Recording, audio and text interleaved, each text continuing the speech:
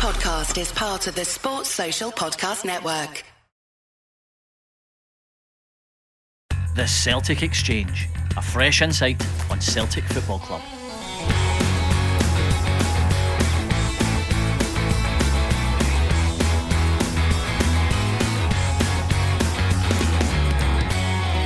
In less time than it takes to boil the kettle, Daisen Maeda opened his account for Celtic with a strike after just 3 minutes 37 seconds. Not to be outdone, his countryman Rio Hatate then went on to pick up the Man of the Match award with a dazzling all-round display from the centre of midfield, and we went on to comfortably take care of Sean Maloney's Hibs.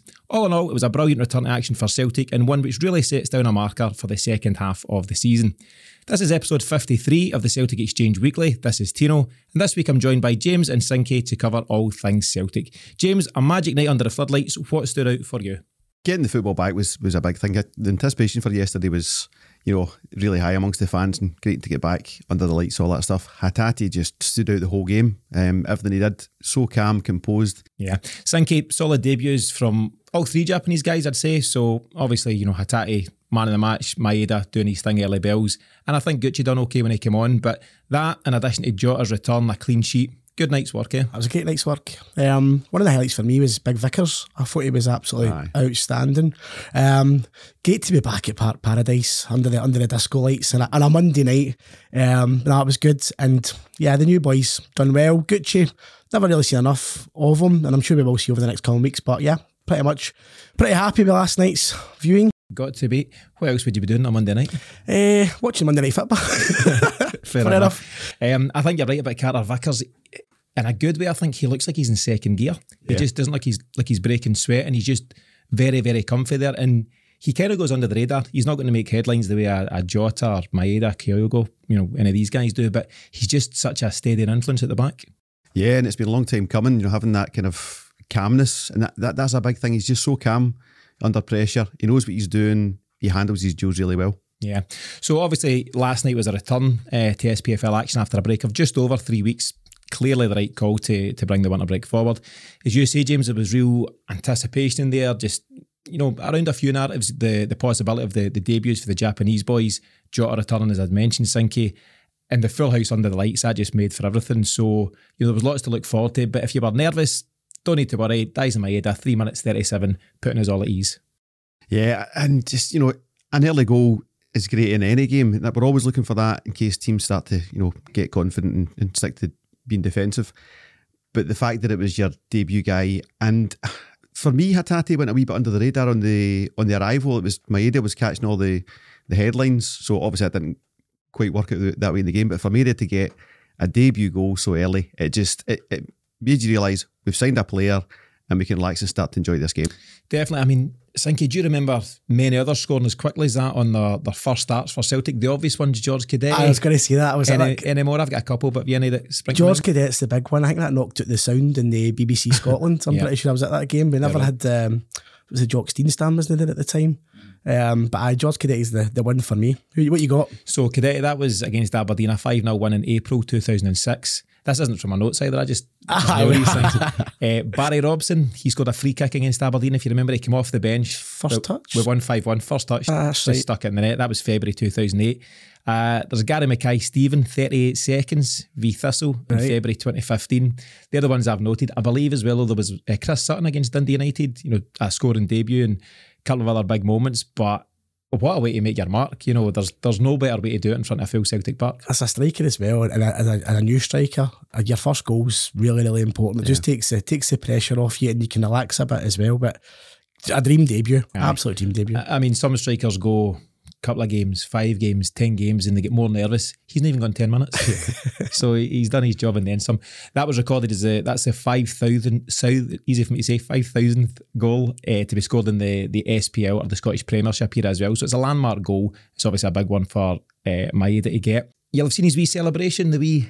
he's sat to his daughter, is that right? Absolutely not. Is it then? Good guess though. What is it then? So apparently the celebration, it's an homage of sorts to a wee Japanese anime. Oh, that's right. A character called Anpan Man Can't believe you didn't know that, Cynthia. But, I never done my research for that one. if you don't know now, you know. That's the kind of insight we provide, James. And it's clear that that's why the listeners keep coming back. A lot of big anime fans out there. Yeah. Yeah.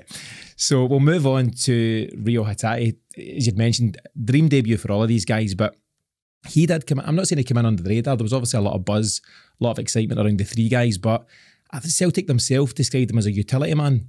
And that almost immediately kind of dampens your enthusiasm. You know, he's not a 10, he's not a 6, is he a left back? He would be wasted at left back. The guy is so much more, and he's a real box to box. A utility man in Scottish terms isn't he that kind of utility man? If that's a utility man in Japan, I'll get some mere bodies on here. Yeah, give me all your utility guys. But he just showed, I actually think he's more than a 10. You know, he's real box to box, he's real energy. At times he was sitting deep alongside McGregor and zipping passes right and left and pinging them about.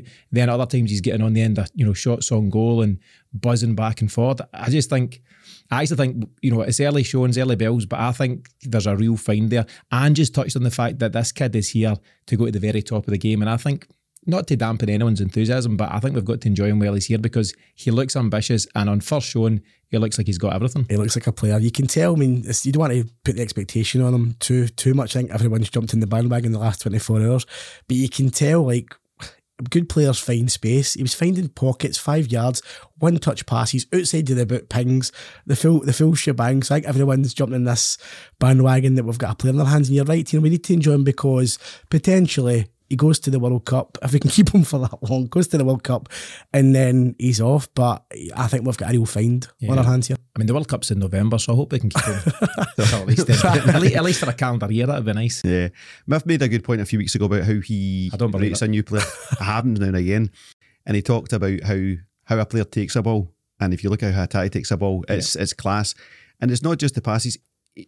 Quite a few times last night, he took it round the first defender, if you like, to create a bit more space for himself, to provide more options for his passes. So he's got that in his locker as well. Yeah, I think his energy levels, amongst others, is this what stands him out from somebody similar-ish in terms of technical ability in David Turnbull? You know, there's going to be a real question here. Turnbull's been very important to Celtic, even over the last 12 months before Ange came in. He became a mainstay, eventually under Neil Lennon. But he doesn't have that pace and that energy and that drive that Hatate's, brought to the table. Does that mean that, once everyone's fit and available, Turnbull may struggle to get back in? Potentially. I mean, I was thinking about it last night. When we've got a fully fit squad to choose from, and I include Jota in that coming back from injury, the manager's got a bit of a headache. I mean, we've went from struggling with playing your youth players like your Dawsons and stuff like that to potentially having a really, really strong 11. And you know what? It's a good headache to have, but I mean, Turnbull's seen as probably one of Angie's favourites. He started a load of games for him. You quoted the stats of the week. But as well as that, Turnbull takes a lot of the set plays. He's involved in quite a lot of things, but energy levels, the way Ange wants to play, does Turnbull really fit that? And Hatate does. Hatate starts. I think he definitely does, and it's, we're one game in, but it's clear to see, if you know football in any way, and we don't, so that's good. But, just from the outside looking in, the guy is clearly a talent, and you can just see everything that he brings to the table. There was a wee fun clip, of course, when he found out he was man of the match. Have you seen it? Yeah. I've seen it. I've watched it about 20 times. So I think James Forrest gave him the nudge. Obviously, he may struggle to hear over the tannoy what's been said. Jamesy Forrest gave him the nudge, and he was buzzing with it. I think you're being very kind there. If you've got a player in Celtic to explain to a Japanese guy who doesn't speak English, you don't pick James Forrest, mate. Come on. I actually thought when both Maeda and Hatate were called off as subs, come through the announcer, so John Ledwith, the announcer at Celtic Park, the two of them didn't realise they were coming off, because he's like, I'm coming off for Celtic after having made his debut, and they'll be going, what's this guy saying? And then when they see the numbers going up 41 and 38, they were off. But just really, really impressive all round. I mean, to touch back on Maeda, obviously his goal, huge impact very early on. He didn't have a lot of telling contributions, James. That aside, he ran the channels, he was energetic, he worked hard. His closing, there's a lot of the stuff you don't see, I suppose, the closing down that he and Abada and Forrest were doing, but he didn't get a lot of service, if we're being, really honest about the way the game played out overall. I think he got one piece of clean service from Rogic, got his goal. He had a header chance from a decent cross from Taylor. Mm-hmm. Apart from those two, I can't think of anything that was really clean cut where he was, through on goal or a chance to shoot or anything. It was more about, the rest of his game was more about closing down. I mean, the keeper must have come really close more than once, Several times. Is he fast on Kyogo? I think so. I think he is. Do you know what? Like Miff touched on it a couple of weeks ago, he probably wanted to change his game slightly. I mean, he did drop in deep a couple of times, but with teams like Hibs, and Hibs are probably not the worst example, but with this low block, I think you talked about it last week as well, James, like the low block, he'll need to potentially change the way he plays, because playing that ball over the top is, I mean, a lot of the goals we watched on YouTube of him, he's clean through, he's burying it by the keeper. It's going to be a different kettle of fish in Scotland with it. Aye. Yeah, I mean, we'll get into this. It was for further down, but Okay. we'll catch this just now. Do you know the possession stats from last night? Have you seen I that? heard Hibs had most of the possession. Yeah, so very interestingly, Hibs had 53% possession to our 47%. It didn't feel like that at the time. No, I was surprised when I saw that last night when I got home. Yeah, so, you know, we certainly controlled the game. It was passive, but it was very much it's obviously Sean Maloney impact. I mean, Yeah. I think he's still with Belgium, watching some of the Hibs stuff. They get caught. He's got them playing out for the back. He's got them big time. gonna Keeper playing short all the time out for the back, but a lot of it was side to side. And you know what? Watching Hibs compared to a few weeks ago, like obviously during the Jack Ross tenure, they've completely changed the way they play. But yeah, I mean, they've obviously got the lion's share of possession, but they didn't really do much with it. No. Well, that's it. So the possession stats have been doing the rounds on Twitter today, and somebody pointed out, I'm not sure, maybe Dan Tosney, who follows us, pointed out that this may well be a tactic, allowing the opposition to an extent to have some possession, to maybe get a bit more confident, maybe to come out a wee bit. You know, and we know that Hibs are always going to come and play football, but less so with maybe a Dundee United, certainly a Livingston. And is it almost a kind of cat and mouse thing, kind of coax them out, and then when they're least expecting it, and when their low block has come up 5-10 yards, that's when you pounce, because Celtic were quite happy to let them have that passive possession, which is fine. They're not hurting us in the middle third and even a wee bit further forward, and they never really It threatened. used to be the case when they crossed the halfway line. That's when you started to close. But we did let them have the ball quite a lot. And you know what it's like, sometimes you're playing with lower quality players, and I know I'm being disrespectful to Hibs, but sometimes you're better letting them have the ball, so you can go and take it off them potentially, or they'll make a mistake. Our percentage of winning the ball back from them must have been very, very high, so they were confident in doing that, so why not let them create a gap at the back? There was a lot of turnovers, and Maeda was involved with some of them. Hatate, Abada as well, you know, stealing the ball. The first goal, goal, came yeah. from Yeah, that's all right. that. Just interestingly, in terms of that possession stat, so as I said, they're 53% Hibs to our 47%. The last time Celtic were out-possessioned, am I using that term? Possessed. I'm going for it. Barca? Possessed. Domestically, at least. I don't know the stats here. Barca was like 97% free, I think. Domestically, the last time was 2nd of April 2016 against Hearts. The kind of last days of the Ronnie Dyley era. It was a game we won 3-1, but you know, that's a big chunk of possession. This is at Celtic Park, I believe, not so sure with other fixtures. So Alan Morrison on Twitter, a lot of folk will know him. He's Celtic by Numbers Twitter account, really good for those kind of stats and data.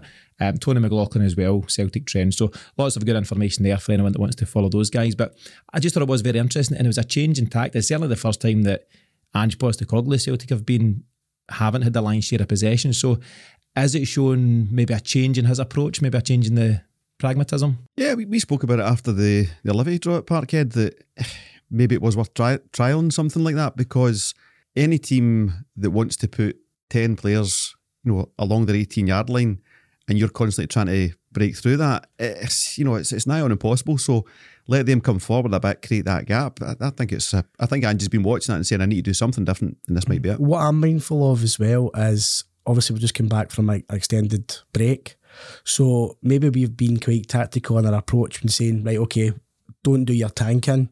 I know we've got 5 subs now, but don't do your tanking. When they get to a certain stage, then you're hunting packs. So maybe that's a kind of change in tack until we get fully up to speed, because as you've seen in the second half, we kind of, like any Ange team, usually you get the last 15 to 10 minutes, we're done pretty much, because we put so much into the first half and after the second half, but it seemed to be a lot earlier last night in terms of the energy levels. And I thought it was interesting.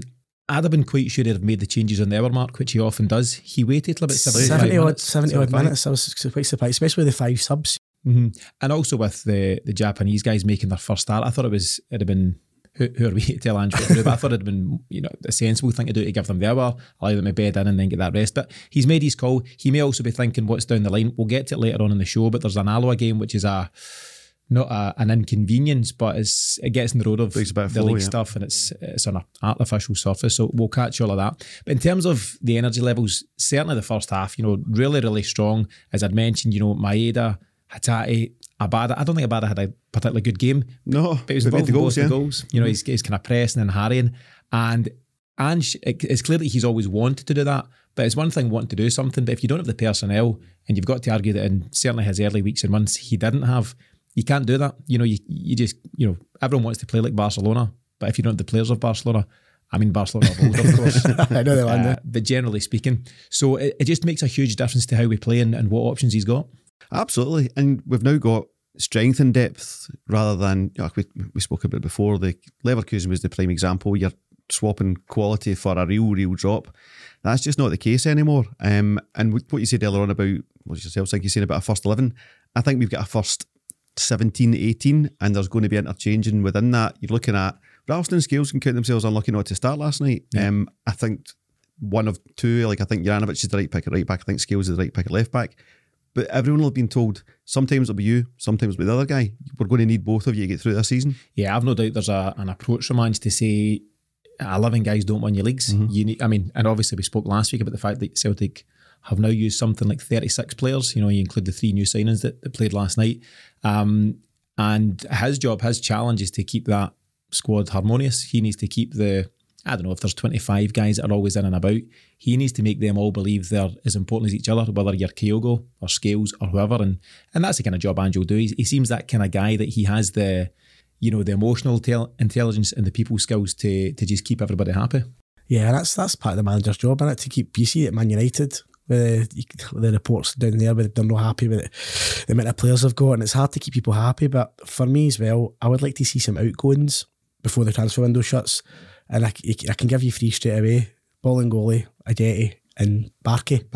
And I'll tell you what, I was thinking about this morning. The 3 guys, I can guarantee they're probably the top 6-7 earners at the club.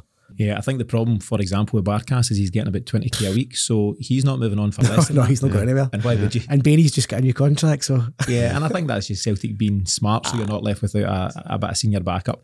We'll get to transfer stuff later on as well, Sinky. You're jumping the gun again. Much like myself last week with Riley McGree. How I peed by he played well last night. good call, mate. He's not put a foot on for Celtic so far. Unless he's got a scarf above his head, story like the tunnel, he's no signs, right? Can we just... We've been caught in that before. That's true. Yeah, anyway. Going back to last night, did we see our first choice midfield 3 there? McGregor sitting with Hatate and Rogic. And obviously, this is a lot based on who was fit and available. Turnbull we've covered.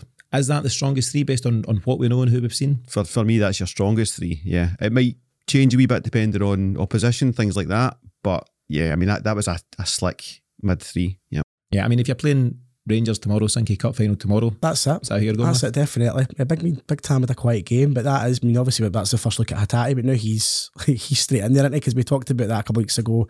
Who's your 11? And he's in there now. 100%. It's his jersey to lose. Yeah. Who covers him when he drops out in a few weeks? Nero.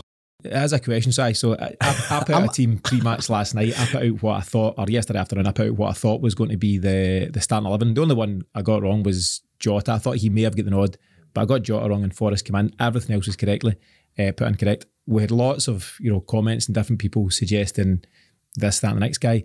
Our good friend Kush was banging the drum for Nero to start. And I think, he's done well and stuff, but I think when we're at full strength, Beaton doesn't start for us. Maybe as covered as you say, but I don't think he fits. He's probably one of his best seasons he's had since I can remember. He's never a centre half, but he's been great. The Leverkusen game it off, that was a big turning point, but he's very, very unlucky. He's not an Ange type pressing player. And he will play a part in the season, but he's no. I was beating the drum from the other week, but now looking at Mr. Hatate, that Nero's just a distant memory for me now. Yeah, so long, Nero. Bye. As well as Maeda and Hatate, so they obviously caught the headlines, and rightfully so, but there's some real strong performances from various other players. So standouts for me, I thought Starfelt was excellent. Yeah, and we'll cover him in a wee second because he's taken a bit of flack. I thought Taylor was very good, and I'm not a fan, generally speaking. I thought particularly when he stepped into the midfield, through the inverted fullback role, he played some brilliant passes. He clipped the one over the top that led to the penalty. He fed one into Hatate at the start of the second half and various other passes. He had a couple of slack moments in the second half as well, but generally speaking, I thought he was good. And I also thought Juranovic has just slotted in there nicely. He's just steady. Technically, a very good footballer. But, who else stood out for you? As you mentioned, Starfelt, I thought it was excellent, especially the first half. Mentioned Vickers. I like Juranovic. Very still not the big debate about Ralston and Juranovic, but Juranovic, for me, has just come in. I like him as you see quite a lot of his clips. I like him as a person. He seems quite jovial and fun. He's got personality. And if he fits in, and if you've got that in abundance, you're a good player, that helps. But I mean, for me, that was the ones you've mentioned are the biggest standouts. Definitely. I agreed on Juranovic completely. I watched closely when he takes his penalty kick. The ref blows the whistle and he just waits. Aye. Second half, 2 seconds. Just everything else is bedlam around him. He just waits. He mixes it up all the time as well. Like, aye, he's got them all in the locker. He's doing all sorts. Did you call up an egg? Pancetta. I'm making my dinner. Pancetta. Speaking of jumping the car. So he's got them all in his locker and then some. But I think keepers are just guessing. You know, keepers through their goalkeeping coaches, you know, on the iPads and different stuff, they get here's where this guy puts it. You know, and with Harry Kane and stuff, you'd see like a trend. You know, all in the bottom left or whatever. With this guy, there's one there, one dinked here. Roof of the net. Very hard to deal with, isn't it? It is, and that just shows you how confident he is as a player in his own abilities. And he takes that's a confident guy that takes that moment to just let everything settle in his mind, pick his spot. Yeah. It's got to be a bit of character of his celebration as well. He likes a bit of pizzazz. Yeah. But yeah, talking about, going back to you mentioned about Taylor, it's quite interesting. A lot of the fans, you look at Twitter and stuff like, he still gets a hard time. Like your ones that are getting a hard time are Taylor, Starfelt and Abada. They three seem to be the ones who are the focal point of negativity. Nil did well last night. I mean, bad at a poor game, but was impactful. Back to some shooting practice, but I mean, he was involved in the 2 goals, so he's only 20-year-old. You'll always get people who need somebody not to be happy with, scapegoat, you know, the malcontents that need to pick on someone. And despite, you know, I think last night was just wholly positive, just lots to be excited about. Yep. But some people go, oh, that was great. But he was murder. He was poor, and it's like, just enjoy it. Yeah, exactly that. I mean, to touch on the Starfelt thing, you know, you and I have spoke at length, James. He's taken a lot of stick, and fans were right to call out things where you think he's had a poor game or been short. For me, there feels like there's something a wee bit more to it at the moment in the media, like a bit of a vendetta for some reason. You made a suggestion that things are going pretty well at Celtic just now. There's a lot of positivity around the place. And are people saying, can we find a wee niggle here? Can one settle someday? Yeah. And I actually thought Starfelt came out and showed a bit of aggression and a bit of a point to prove last night. He was really hungry. He was getting into things that he could maybe have sat back from, but he wanted to get in, claim it, and show the player he maybe can be. You know, I'm on record as saying I'm not sure about him, and he, you know, might not be the long-term fix. But you can't pick a guy out who's in the stingiest league in the SPFL, who had a great game. I mean, I listened to Radio Scotland on the car home last night, and they just get horsed into him, and you're going, wait a minute, clean sheet, stingiest defence, had a great game.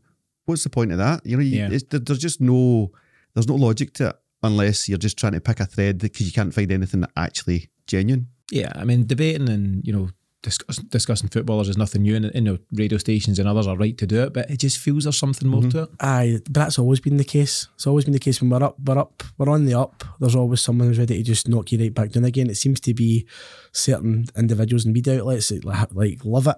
You call them out. You naming names? I'm not going naming names. I like it. I'm not naming names. Playing it safe. Keeping it professional. First time for everything. I know exactly. But the 2 centre halves, what I really liked about them last night, the 2 of them, as James mentioned, they were aggressive.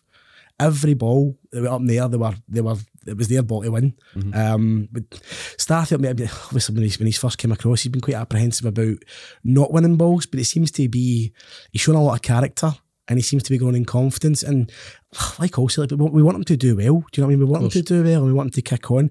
And some players it takes longer to settle. But the signs been, I think it was the Hearts game. He had a really good game. He was man of the match in the Hearts game. And then last night it was another good showing. But you mentioned the midfield three. That's for me. That's Joe Hart, obviously, and that back four is probably your starting back four if the Rangers game was tomorrow. I think so at this moment in time. As well as having a really decent game defensively, Starfelt also showed something going forward. He had the glancing header where Abada ended up crashing in at the post. Yep. Abada should have scored. He also had the assist, but he has put his hands on Hanlon, I think it was, assisted at the Carter Vickers. But he's also shown a presence in the other box as well. We debate it, other Celtic media and podcasts debate it, but Julian being around, there's no doubt that it puts pressure on him. And actually that's the benefit of having a competitive squad. Whether Julian comes back in or not remains to be seen, and we've discussed our different opinions on him. But the fact that he's around and putting pressure on Starfelt, even on last night, shown alone, it shows that you're maybe getting a bit of something extra out of them, and that's got to be good across the park where we've got competition everywhere. You've got Welsh and you've got Julian, so you've got competition for both places, and Ange isn't scared to mix it up. So you're right, competition is healthy. Yeah. Don't know how far away the big fella is, but you're right, it's probably up to his game knowing that he's in the background. You've got to remember he's the most expensive centre half I've ever paid money for. Yeah. He's getting to a good place. And it's good, you're right, it's just competition. Yeah.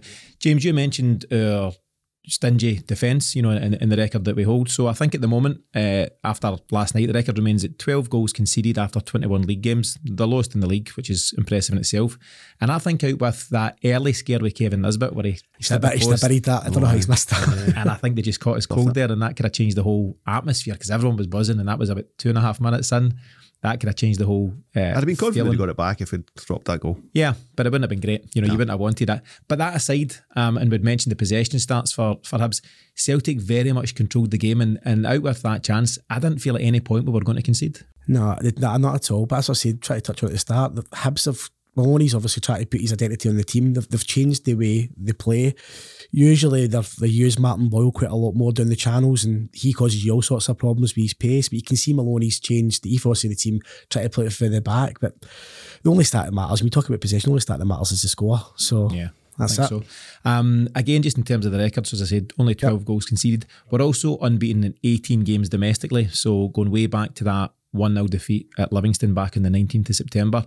As much as we've had a break there, generally speaking, we've just picked up where we left off. We're in good form and the players must be feeling good about themselves. Yeah, picked up and taken it to a bit of a higher level actually, so they've re-established the momentum we had, and we've created new dimensions in the team, much more positive. I find the slightly negative passing that was creeping in towards the end of that wee run, I didn't see as much of that at all last night. And against a team who were coming up to me and stuff like that. So yeah, confidence must be high. Definitely. Sankey, you touched on the strength and depth in the squad, and in fact in recent weeks and months we've talked about how little depth we've had on the bench at times. There's been games where Ange, I think back to the early stuff, the Midtjylland and beyond, where Ange just hasn't had any options. The game's crying out for a change, and then you check yourself who's on the bench and you go, can't do that. Stick with it. There's no change to be had. That's all now turned on its head. So last night the bench consisted of Jota. Good stuff. That in itself is great stuff, and it was great to see him back in a fairly cameo type role, but what a quality guy to come off the bench. Gucci came in. I thought again done fairly well. 10 minutes, hard to see too much, but fairly tidy. I thought Giakoumakis looked like a different animal than the one that we'd seen before. It looked like a lighter animal, which is good. Somebody on Twitter told me, so it must be true, that he's lost 8 kilos apparently in weight. So, but he did look sharper. He's strong and he's putting himself about. He's a completely different player to Kyogo and to Maeda, but he looked like he was there to try and impress last night. He done some really good work defensively. If you've seen that towards the end, double tracking back, some nice feet and found the goalie. And others on the bench, Mikey Johnson who came in, Tony Ralston who's been a revelation. That's just last night's bench. So how encouraging is it for Ange to have these options available to him? Should he needs to change it or freshen things up? That is by far the strongest bench we've had, and as I mentioned, the 5 subs is a big difference. It gives you that opportunity to kind of change various positions and change shape and all that kind of stuff as well. But it's very, very encouraging to have all those options available, and not just options, like quality options. I mean, you're pretty, some of them are just pretty much, I know Giakoumakis is different because you're a different type of player, but you're pretty much like for like in terms of some of the quality. I mean, Ralston, Juranovic, you're looking at right backs, the quality's there, and it's not just the quantity. Having a big squad, you've got a bit of quality. There's, James mentioned, 17, 18 potential starting 11 players within on that bench as well. Yeah. It means that you're not just making change for change's sake, it's exactly. Quality changes. I mean, just think, they were the options last night, and then that's before you've even added Riley McGree into the mix. So, where was he last night? I think they gave him a night off. But very genuinely, there are still guys to come back to add to that. So Kyogo, of course, the main man is still to come back. Julian, we've discussed. Turnbull, hopefully weeks rather than months in terms of his injury, according to Ange. Possibly even Karamoko Dembele. Would love to see him I'd hope so. Make an impact. And all of a sudden, we just look very, very strong across the board. Yeah, and really dynamic as well. There's a lot of pace, a lot of fitness, a lot of hunger in amongst those players as well. And see, you've got that alternating 18. The hunger never drops because you're thinking, I've got to keep my game up, or that guy's going to come right in and take my spot. That's maybe what we're seeing a wee bit of with Starfield. You spoke about Julian japping the door in Starfield saying, well, I'm not going to make it a walkthrough for you. I'm going to make it difficult. Exactly. Everyone wants to be part of this thing, don't they? Nobody wants to drop out. No, but even in the training as well. I mean, we brought in the three Japanese guys and obviously the young Irish guy as well. But for the boys that have been there throughout the season, to see 3 players come in, not just players, quality players, and seeing them every day, that gives you a lift as well. You start to see like, all right, we're doing all right since the Livy game, as you mentioned. We've been doing really well, but to add quality, that just gives everybody a lift. Exactly. McGregor has been out speaking and talking about the impact the guys have had in training, their quality, their energy, their enthusiasm, and good players encourage that competition. You know, you don't rest in your laurels at a club like Celtic. You want to see new guys come in because it's good for the whole group. It kicks you all onto different levels.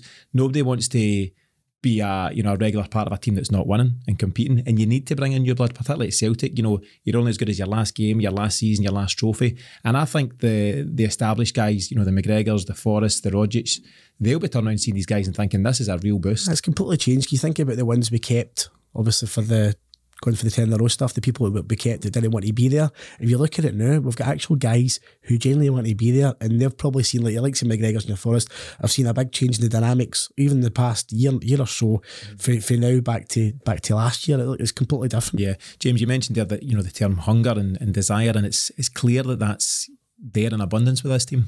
Yeah, and that just speaks to the manager. That's what he's created. I think he's also blown away the groups that existed under Lennon, and cliques. Yeah, he's got the team playing as a team and as a group, and yeah, the hunger is the biggest thing for me. I think so.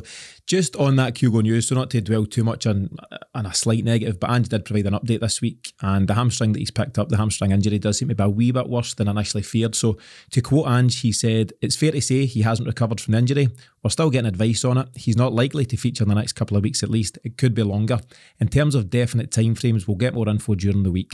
So it's not great, and hopefully we'll get good news soon, but just pause, Sinky, pause and think for a minute of a front 3 of Kyogo, Maeda and Jota. That's the 3. That's the 3. How good will that be? Do you know something like, it's bad news and he'll back when he's back, but if this was November, it'd been absolute disaster.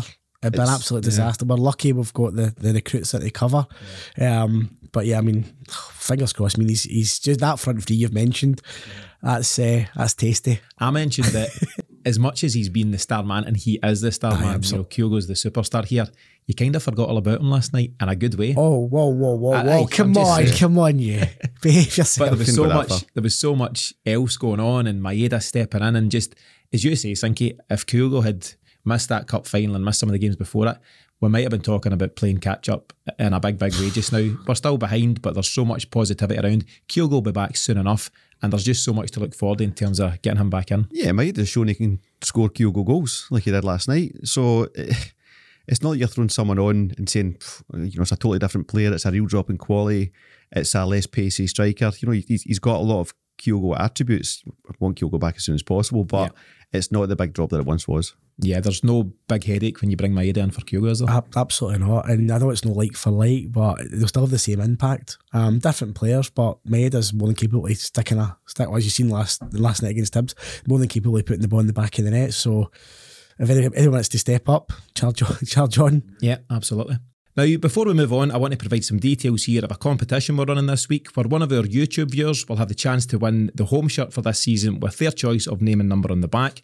Rio 41 might be a popular one at this time, but that'll be up to the winner. Regular followers of the Celtic Exchange will know that in the last couple of weeks we've started filming our weekly shows and now post them each week on YouTube. You might even be watching us on YouTube right now. So as we continue to increase our following there, all we need you to do this week to be in with a chance of winning the shirt is number 1, subscribe to the Celtic Exchange YouTube channel. Number 2, like this episode. And number 3, leave a comment on any of the topics that we've discussed tonight's show. That's it, simple as that. And don't worry if you're already subscribed to our channel, liking the episode and leaving a comment will automatically enter you into the draw as well. So get your entries in, good luck to everyone taking part, and we'll announce the lucky winner during next week's episode. So let's get back to the show. So, James, the win against Hibs, that puts us within 3 points to the top of the table, at least at time of recording, and that in itself is a shift from anything we've seen last season. I think it was one of the biggest frustrations of the whole year, where we just didn't really apply any pressure at any time. We do have some tough games coming up. We've got Hearts next midweek at Tynecastle, then Dundee United at Celtic Park on the Saturday, before obviously the Rangers game on the 2nd of February. James, how important is it that we find that consistency between now and that game and, show that, I suppose, relentless side that we really need to stay in contention? Yeah, so it's beyond consistency for me. It's more towards the latter part there, the relentlessness. Last night included to a certain degree. I think they could have turned it into a 4-5-0 last night. I thought Hibs came out and played a bit stronger in the second half.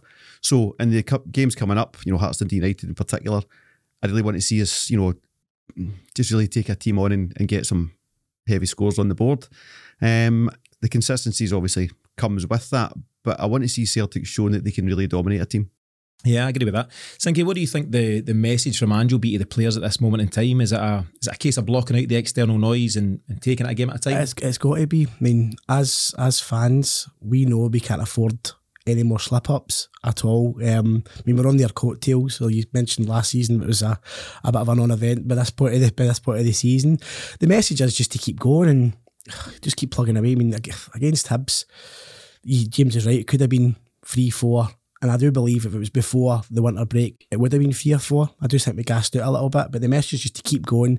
Big games coming up. Hearts is a massive, massive game. You know what it's like up there. I think we've only got 1,000 fans got to the game as well. So the old football cliche, it's one game at a time, but we can't afford any slip-ups at all. And then, so just to bit of my point, any slip-ups up into the Glasgow derby, and then potentially we get the gap to 3, because I just can't see anyone doing us a turn at the moment against the other lot. So we really need to keep the consistency going and turn up in the second and beat them. Yeah, as a club and as a team, all we can do is take care of our own business.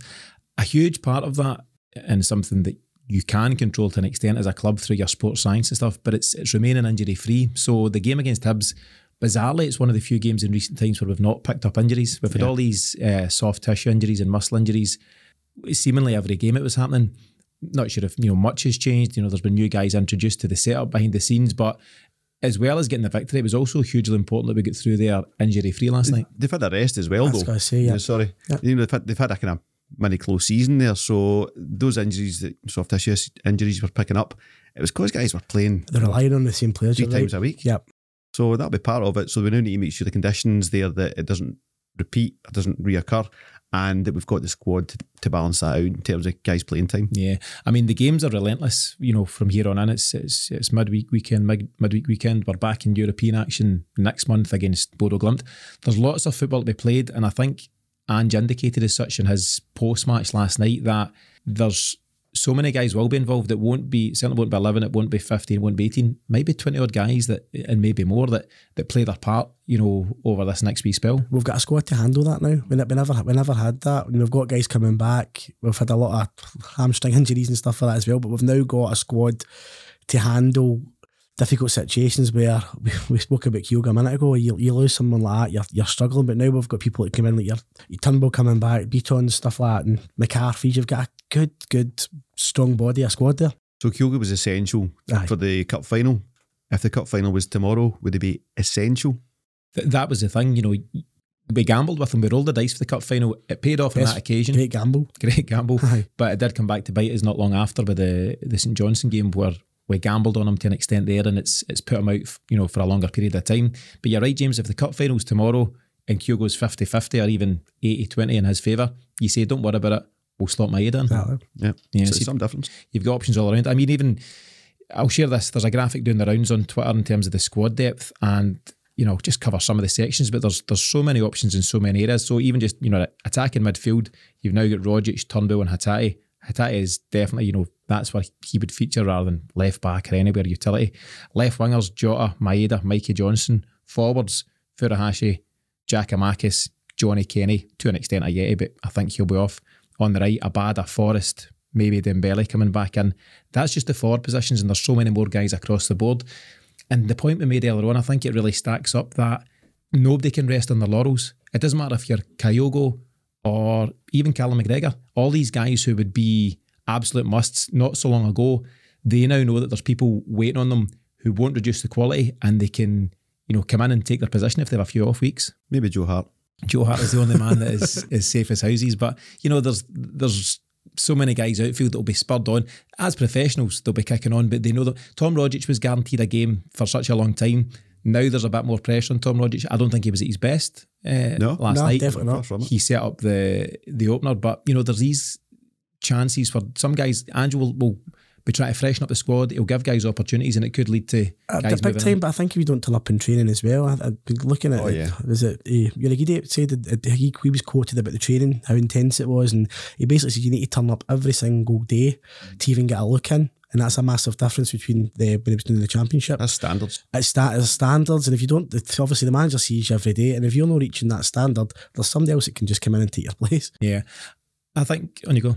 Just on that, specifically on Rogic, having the not to be signed Riley McCree coming in was a challenge for Rogic there. Mm-hmm. That's now not there, and we've said we're not really looking for anyone else. That shows a wee bit of inconsistency in the scouting. Why are we going to sign him if we didn't want someone to put a wee bit of pressure on him? The argument back on that is that apparently Angie's indicated that unless something special comes up, he wouldn't go for it. Maybe he's seen McCree as something for the sake of it, but if we don't got any options out there that match up. That's what I'm saying. Maybe he feels he doesn't really need cover there, but there was a wee opportunity to get this guy for a couple of million. The deal changed, and maybe he thought, well, that's fine, we'll let it go. I'd like to see a wee bit of cover there, but like you say, if the right option comes along.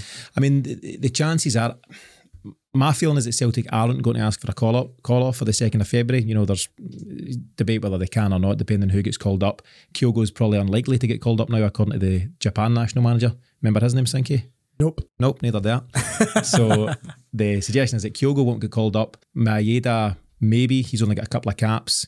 Gucci's not played recently for the national team. Hatate's yet to be fully capped. He's got Olympic caps, but he's not been fully capped. So there's a question whether these guys get called or not. One guy who definitely will get called off, of course, is Rogic. But again, you then have options. So if Rogic wasn't available to his last night, you could have shuffled the pack. You could have put Beaton in or whatever else. Maybe Turnbull comes back for that game in 2nd of February, maybe not. But there's options across the board. That's the biggest quality gap, though, we have in the squad. Everything else you say, that's kind of like for like or just a slight deviation.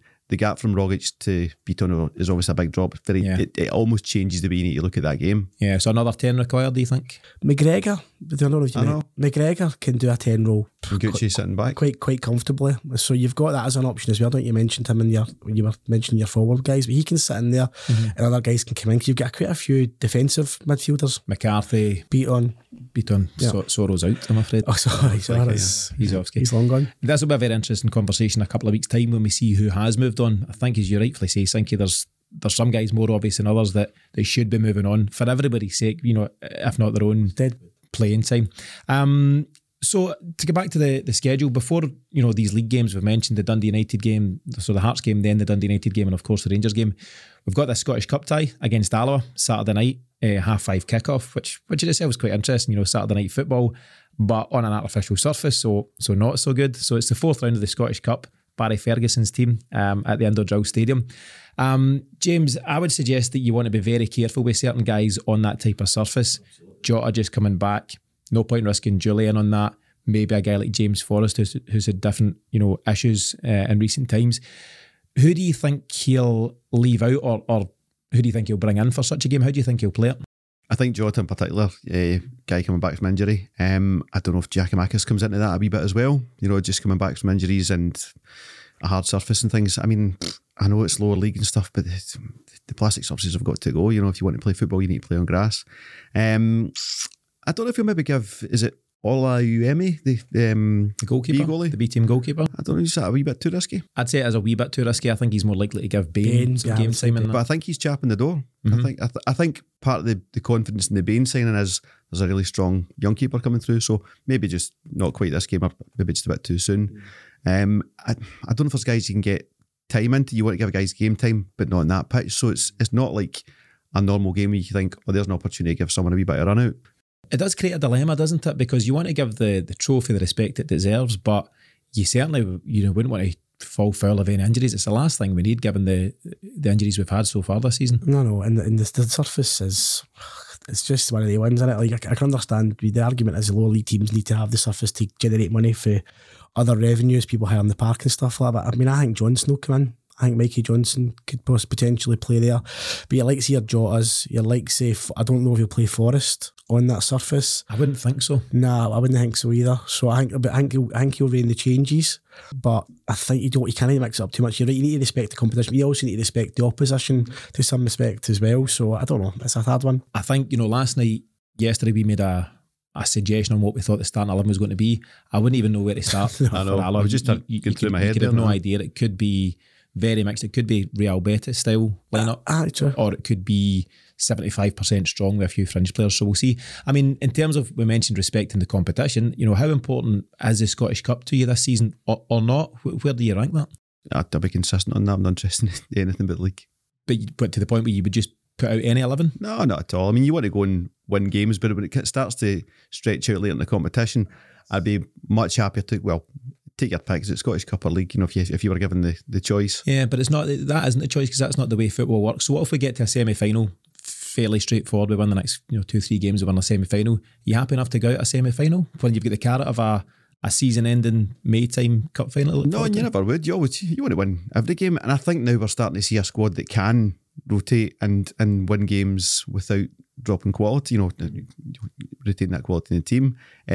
It's just not where my focus is at, is all. Yeah, I agree with that. I mean, there's no doubt the league is the be-all and end-all, but you still want to be competitive and make sure you don't let yourself down anywhere. No, absolutely. And the Scottish Cup's it's a great due in May. And you know what? After last season, and obviously we won the League Cup, every opportunity to win something and be successful. But obviously Celtic, that's part of the ethos of the club. But yeah, obviously we talk about priorities. The league's the main priority, but the Scottish Cups for me is important. It's important to the fans. Where it is interesting and important is there's only one team in Scotland can win the treble this year. Yeah, Andrew's maiden year when he was written off early in the season, so that would be pretty special. That was Paddy's call. Paddy, I think Paddy's got us down for a quadruple actually. He's got his clinching that Europa Conference League as well. So yeah, you can't win a quadruple without a Scottish Cup, so we'll need to add that into the mix. But yeah, I think Celtic will be respectful of Alloa. I think the team will be reasonably strong and certainly strong enough to take care of that. So we'll see how Saturday night football plays out. Just to return to the transfer window, so we're recording at this moment on 18th of January, so less than 2 weeks to go over the window. In his media conference last week, Andrew's quite firm. He's actually quite strong on it, the fact that he's not speaking to any targets and anything else is just fabrication, in other words, of that ilk. That may change, of course. You might lose a couple of guys, which maybe free up some wages. You might lose Barkas and need to get somebody more senior. Ayeti maybe frees up some wages. So that could change the lie of the land. And as I'd mentioned with somebody like Riley McGree, doesn't matter, he's gone. Somebody special may come along. And maybe it's back out in Asia, or might be, we've been linked with various guys, in that part of the world. So there could be somebody that comes along. But certainly at this moment in time, he's indicating there's no more activity planned. Where would you be at with that, Sinky? How would your confidence be if you know that's what you've got for the remainder of the season? I'd be alright with it. Looking at the Hibs game and looking at the squad we spoke about in good detail, I would be alright with that at this moment in time. You're right, but it really depends on outgoings. But this is one of the first transfer windows I can remember when we've not had key players linked to clubs around Europe or down south. Like I can't recall. Obviously I keep an eye on the rumour mill, but there's been nothing I've seen for us to be losing any key players to go out and have to replace. It's just kind of the dead wood. That's what we need to do. Because the thing is, the guys that we've brought in, they're just in. Aye. More or less the guys that start the games for us. They're brand new. McGregor's obviously existing. Guys like McGregor's committed to it. Rogic, James Forrest. These guys aren't going anywhere. The big one for me is getting Jota in a CCV. That would just be the perfect transfer window. That would be the one. I think that should be done as out with the transfer window. If you talk transfer window, I'm looking at signings. Is that obviously it'd be great to get those guys signed up. It's essential to get those guys signed up to look at building this team going forward. They kind of, and I don't doubt that Michael Nicholson and others are spending most of their time this week and the start of next on moving these guys on, the guys who are not going to play, because it's a frustration. And football squads aren't an exact science because it's people you're dealing with. So in the Barca situation, you're saying, I want you to leave. He's like, well, I've got 20 grand a week, don't be daft. So you've got 4, maybe 5 guys there that Ange knows aren't going to feature in his squad. And that's a bit of a frustration where he's like, I could get rid of those 4 or 5 and bring in 2 that I'm definitely going to use that would really augment the squad. So I'm sure they're all thinking along those lines. It's just a matter of we've got to release these guys first before we can bring guys in. Yeah, of course. I mean, there's, for all the noise at the start of the transfer window, or even before, when we, confirmed the Japanese guys, and then Johnny Kenny, I think, was confirmed last Saturday night. So that was the 8th of January. there's been no activity in or out since then, and that in itself is quite unusual. But I wonder if in terms of the players out, that's the kind of stuff that happens in the dying embers of the window the last 3 or 4 days. There often is. That's how agents work, and that's how they get the best leverage deal for their clients, and people are desperate for a striker, so maybe a Yeti gets a move somewhere, for example. But they're so far out the equation. I know Yeti's been injured and stuff like that, but they're not even in the window. They're not even, do you know what I mean? These clubs looking at them, but like, well, they've not kicked the ball for such a long time. I mean, Barkas, was it St Johnstone he played? Yeah. But they've no other club or potential suitors seen them play, so they're just going to, basically we done with a Yeti, we bought him based on a whim, basically. Just roll out the YouTube clips and we'll see that. Oh, exactly. I think that's where work teams do get desperate, and I'm trying to think where a Yeti ends up beyond Celtic. I'm not entirely sure. But would he even pass a fitness test just now? Well, he wouldn't. No. That's the thing. People would be taking a gamble on the fact that he may, You may be alone to sell. Yeah, something like that. But he knows, and all these players know, and their agents certainly know how it works. They become more valuable the closer to the bumper you get. So it might be that we're trying to move guys on while being mindful of the fact that, as you say, James, players are human beings and they've signed contracts and they may want to enjoy their 20 grand a week. That would be nice. So that might be the case that we do see a flurry of activity towards the end of the window. But to ask the same question I asked to Sinky, in terms of incomings, are you happy enough if we don't bring anyone else in? Yeah, I think I said last week that the competition at the back is good enough at the moment. I think it's perfect. I think it's good enough, and I think it can take us through the season. I suppose the Riley McCree one, as I mentioned earlier on, there's maybe a wee bit of a desire for Manchester to have a little bit more of a Rogic type in there to provide that competition. Outside of that, who could you sign that you were going to play?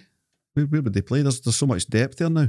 Yeah, I mean, generally speaking, we've mentioned left back a few times, and if a superstar came along, but generally speaking, really, it need be somebody special to come in up front, left wing, right wing, midfield now. But even at that, when we had Ralston and Janovic in either, obviously, alternative sides, it worked. It wasn't the worst. It wasn't the worst situation. So you've got that as well. I know you're wanting 2 players for each position. We've got that flexibility. We can just move across. I know it's no natural positions, but it's an option. Definitely. I mean, people mentioned it was going to take Ange 2, 3, maybe 4 windows to get this right. And whilst I don't believe, it'd be naive to sit here at this moment in time and say we're absolutely there, but we've certainly made a right dent in it, haven't we? And, we're close to being what you'd be.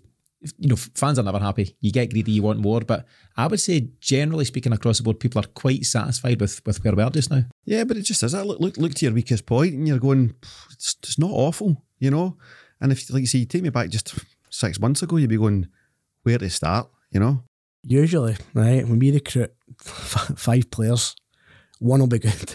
You're looking at one 20% strike. Honestly, if one, you get the project signings and stuff like that, but with the job, I mean, that's him. Andrew's quoted one of he's 6 months in, and the job that he's done, the 2 windows, has been nothing short of phenomenal. Yeah, it's been remarkable. There's an irony here, just, I've mentioned there's not been much of anything in terms of ins and outs. There is an irony that there actually is an exit that's happened in the shape of Lee Griffiths. Obviously, I don't know if the club have officially confirmed it, but the suggestion is it's confirmed. The party's over there. Ironically, he was one of Ange's first signings, first signings, inverted commas, because he had to sign due to the lack of strength. He had to say, I need some sort of recognised number 9, and we signed him in the deal, and we know how that all unravelled. He's now moved on. It's almost symbolic, to get a bit, dreamy about it all, by the fact that he came in, and it almost symbolises the turnaround here, that he now exits at a time where Celtic have just really found where they are, and he just doesn't fit into this Celtic team. And anyone who carries the kind of baggage he does, or the kind of stuff that goes with it, they're not going to fit his system. Your man next is said that at the very, very start, and I remember you saying it, Ange won't suffer fools gladly at all. Obviously he signed Griffiths, but that was needs must at the time. But he got his number eventually, and that's the end of it. But James, you definitely did. You did say that, and if your face doesn't fit and you're not pulling your weight, and Griffiths, it's a shame because there was a player in there, and a massive, he was when Ronnie Dyer and stuff like that, and then obviously Rodgers at the start of Rodgers' tenure, he was fantastic. He was unplayable at times, and it just his decline's been it's a bit sad. But it is. I mean, football. He's one of a very limited number of Celtic players that have scored over 100 goals. I need to check. It's something like 20 odd players, maybe less. I need to check on that. But he scored 123 goals in 261 games with the club. He's won lots of trophies, but it's also a case of what might have been. Nobody likes to see unfulfilled potential and talent, and he's sold himself a bit short, hasn't he? Absolutely. And I was a huge fan of Griffiths over years. I don't know if football's going to develop in a way that, flawed talent like that gets recognised early, and a bit more of a mental health package goes around the guy to make sure he can fulfil his potential. Maybe. Because there's no doubt it was there. But to your point about Urhoghide earlier on, saying you need to be there every day, absolutely slamming it.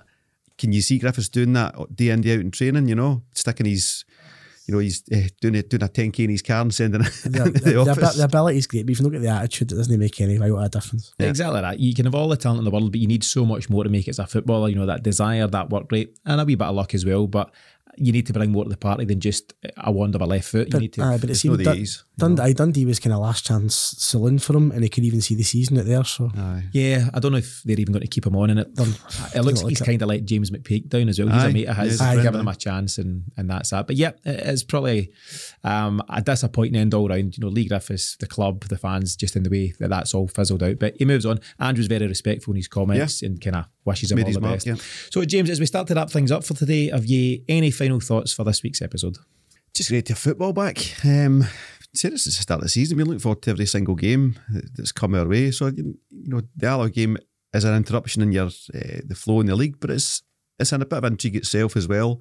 I thought it was good. There was an option they could have taken the game away somewhere else for a bigger crowd. And is it Mike Mulroney? Is that the right guy? I think so. Alloa, he said he wants to keep it in Alloa for the town. Get crowds in there, get them into the pubs and all that kind of stuff. So it's a lower team away in the Scottish Cup, so that's good fun. Saturday night 5:30 football and stuff like that. Obviously nice and quiet for January for us, but for others they can have a good time. Yeah. And then back into the league in 2 really big games against Hearts United. So yeah, just really enjoying it all. Be interesting to see if any exits come in the next 5, 10, 15 days. And then if we could sign just one more. Just one more. Greedy. Being that greedy fan. He's greedy. Always wanting more. James be greedy. Sinky, before you let you get up the road for your pancetta, any final thoughts for the listeners? Are you looking forward to Saturday night football? Do you know something? Actually, I'll be interested to see the lineup. As you mentioned, it's really hard to pick that one. But every game you're looking forward to now. Hibs, loads of positives, but I do believe we're still in second gear coming back for the break. Hearts, Dundee United, and then the big one. So loads to look forward to. It's great to get the boys their debuts. I think there's a lot more to come. Definitely more to come. 100%. So version 2.0 of Ange Postecoglou's Celtic is well and truly up and running, and if the performance against Hibs is anything to go by, we can now look forward to an exciting and entertaining second half of the campaign. Kyogo brightened up the first few months of the season, and it looks like his countrymen are here to provide more of the same. Thanks to James and Sinky for joining me in today's show, and of course our thanks to you for continuing to follow and support the Celtic Exchange. Please continue to do so by liking, subscribing and sharing this episode far and wide with your Celtic network. It really makes a big difference to what we do. But in the meantime, and as always, thanks for tuning in.